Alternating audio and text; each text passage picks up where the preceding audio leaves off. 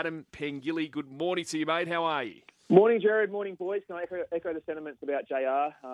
Wish her all the best with her family moving down to Melbourne. She's going to be hugely missed on the program. So what about going to live in Melbourne through winter? That's going to be pretty harsh, though, isn't it, Jared? Oh, yeah, grim and grey.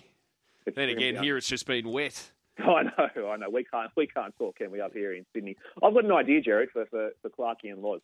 Tell me, buddy. On the BSB Grand Final luncheon, we should have a match race at Rose Hill between Foxy, Cleopatra and Pretty Wild. Oh, I'm all for that. Well, Foxy will get scratched. Yeah, Foxy needs the perfect barrier, perfect weather, no bindies. Yeah, I'm starting to worry about Foxy. Pretty Wild. Pretty Wild's chilled.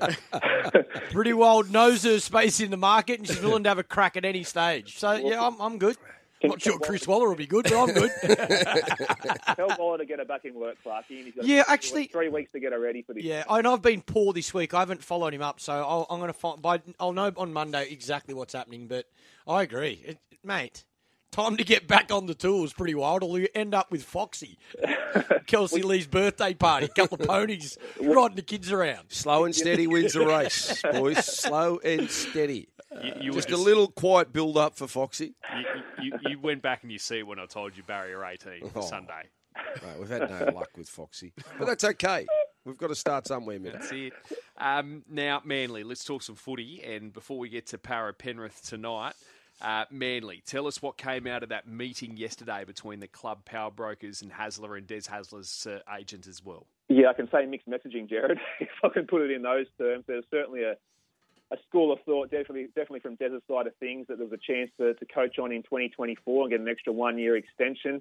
Whether that was actually offered or not, I'm not too sure, because certainly on the other side of the business with the owners, with Scott Penn and the CEO, Tony Mestrov, I think they want to get some sort of succession plan. They're saying there was no guarantee that Des will definitely be coaching in 2024. It's just been an absolute mess this week, hasn't it, boys? Like I know Manly going through quite a period of turmoil here. There's a lot of politics at play at the moment. But they need to get this sorted ASAP, because soon enough they'll be back at pre-season training. Des needs to get that roster in shape. There's got a lot of young guys in that roster he needs to bring through early next year. And as you've said countless times before, Loz, I don't know who takes over at Manly if Des is not doing the job, to be honest. Like, it doesn't seem to me like a ready-made replacement. But the other thing, Adam, is what happens if they go, well, we don't like your succession plan? What happens then? So Des can come up with a succession plan, but if they don't like that succession plan, or do they just follow the succession plan? Yeah. How's it operate? Like, yeah, has he got final say on how it all looks, or does he have to convince everybody that is what they want going forward?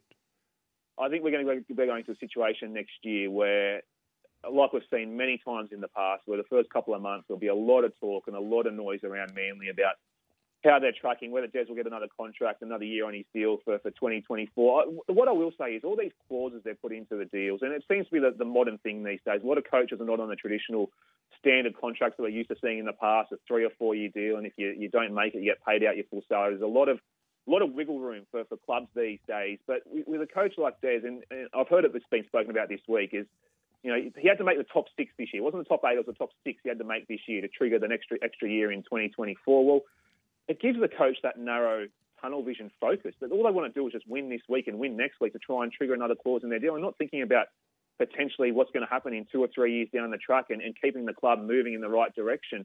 And I think that's really dangerous. And I'm not saying that Des has definitely gone down that path, but you see a situation with a guy like Kieran Foran, who, don't get me wrong, had an outstanding year, but he was more liable to go with guys like him who he's known have done the job in the past, to try and get results right here and now, rather than maybe bringing a few kids along. I thought a young guy, I don't know if you saw him, was by the name of K.O. Weeks, played in the last game of the season for the Bulldogs. He's had some big raps on him, but he only got 1 game towards the end of the year, and I think maybe he could have had 6-7 games this year and been a little bit further down the path of development. I don't know, but Manly's a fascinating watch at the moment. Okay, tonight, Penrith Parramatta 1v4.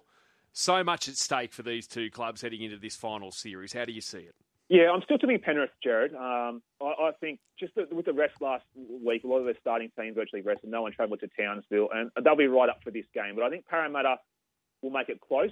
I think they'll trouble them for a lot of the games. As we've seen so far this year, they've beaten them twice and done it really well as well. So in the back of my mind, I'm still thinking we're on course for potentially a Penrith and Parramatta grand final. I think if Parramatta do lose tonight and go onto the other side of the draw, they can come through that second week of the finals and potentially play the Sharks or the Cowboys in the prelim final in a couple of weeks' time and qualify for a grand final. So can't wait to see this game tonight. I know a lot of the talk's been about this Taylor May situation this week. I still can't get my head around how the NRL come up with that decision to defer his suspension. I much would have preferred if they sort of said, well, listen, we think it's worth a 2 or 3 week suspension, but given the court case has been finalised at this time of year, your next game's a final, we'll give you a 1 week ban. And I think a lot of people would have copped that, wouldn't they? Yeah, I think you're right. Yeah. I think a lot of people, or even if it was a $10,000, $15,000 fine. Yep. You know, I think the fact that we've never seen it happen before, and we're all just sort of scratching our heads thinking, how do you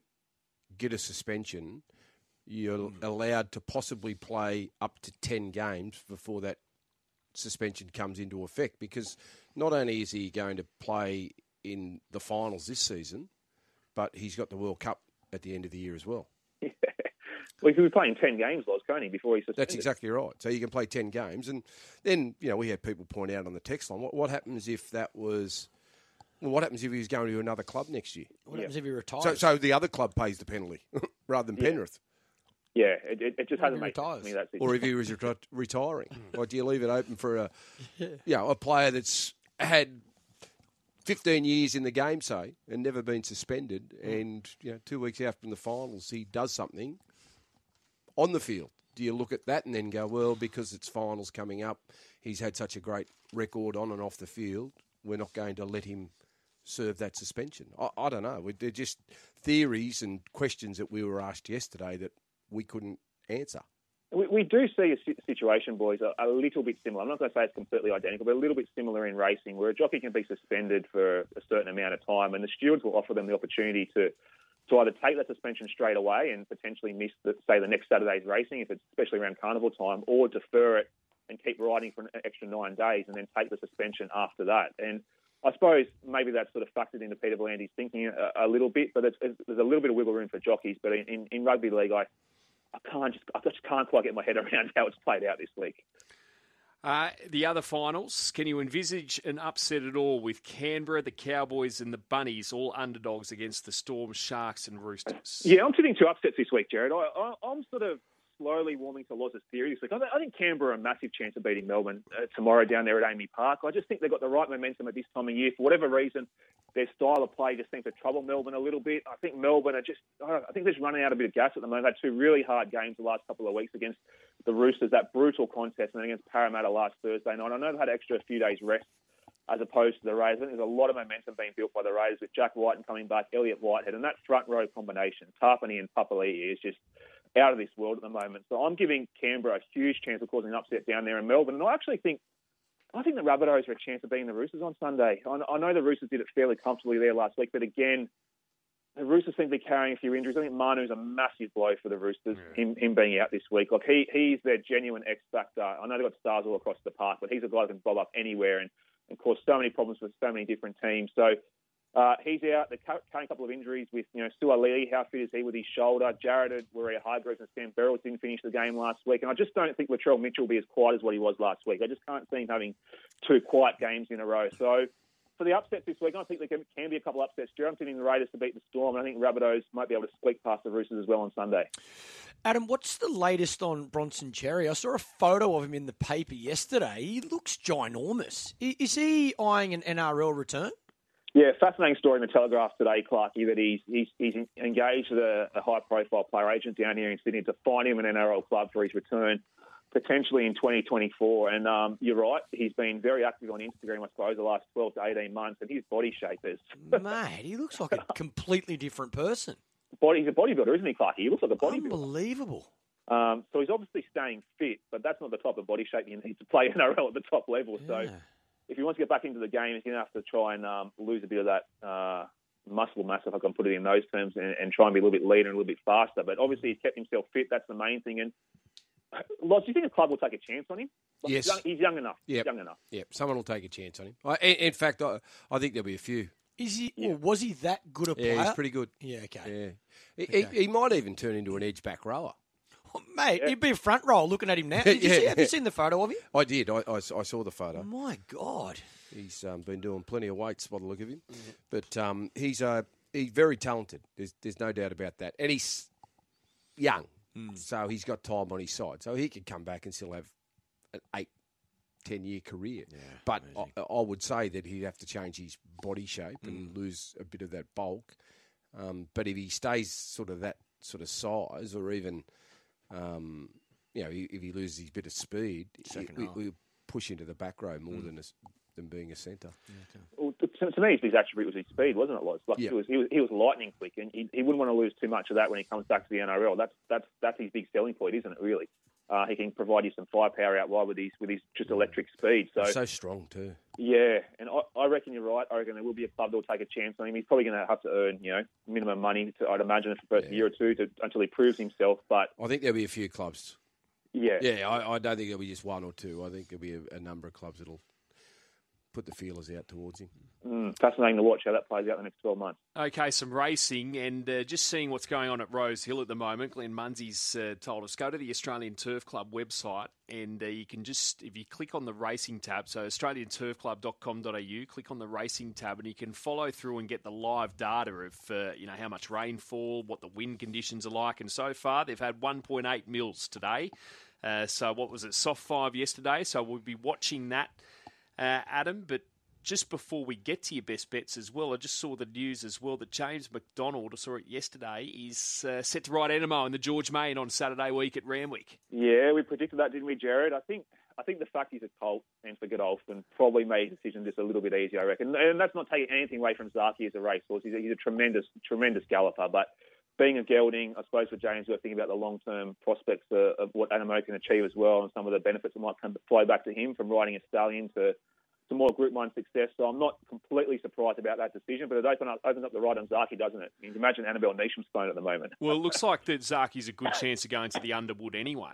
Yeah, that's on the true. Sunday. They're going to meet in the Cox Plate, aren't they, yeah, at some stage. And I'd imagine that both James Cummings and Godolphin and Annabelle and her owners would have wanted to call fairly early in the piece to know where they're going for later in the campaign. So I don't begrudge James that choice. I think he's probably made the right choice, and he'll stick with Animo, and he probably should be he should already have a Cox Plate on his mantelpiece, Jared. Who do you like tomorrow, mate? It won't be Robinson Crusoe here tomorrow, Loz. Race 4, number 5, Hammer On. He's a really promising galloper. He was great when he first up. I know it was only a midweek race, but I think stepping up to 800 metres suits him perfectly. I'm happy to take him on it. Be with him at the shorts. And my best value bet's going to come up in the last race, race 10, number 2, Mananui. Chris Waller's got 1,000 horses in this last race there tomorrow, but he might be a horse that flies under the radar. He's coming across to from New Zealand to Australia and hasn't really fired too much of a shot. They gelded him. His first up run, he was beaten a fair distance. Just watch him past the post. He was up there with them about 100 metres, 150 metres after the post. That was a 1,200-metre race. Steps out to 1,500 metres. Inside draw for Jason Collett. I can see him being somewhere in the finish at a nice price.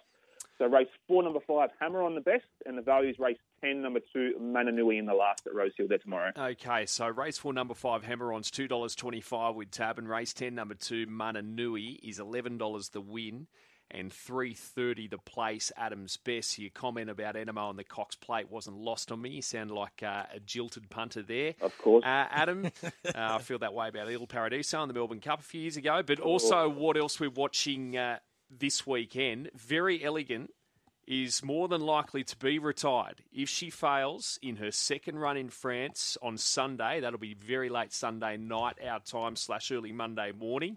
And I still believe they're to make a decision on what race she's going to run in. So it's either a Group 1 over 2,400, where apparently she's not weighted very well at all, taking on fillies and mares there from over in Europe, or a Group 2 over 2,800. So that's going to be a big story over the weekend, or by the end of the weekend. Yeah, I got my fingers crossed, Jared. We don't want to see her go out with 2 subpar runs on the other side of the world, do we? Considering everything she's done over here in Australia, she's an absolute champion, winning 10 or 11 Group 1s.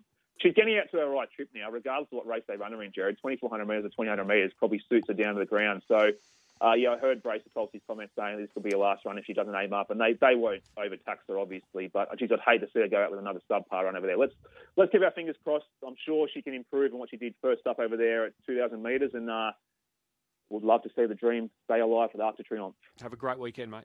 See you, boys.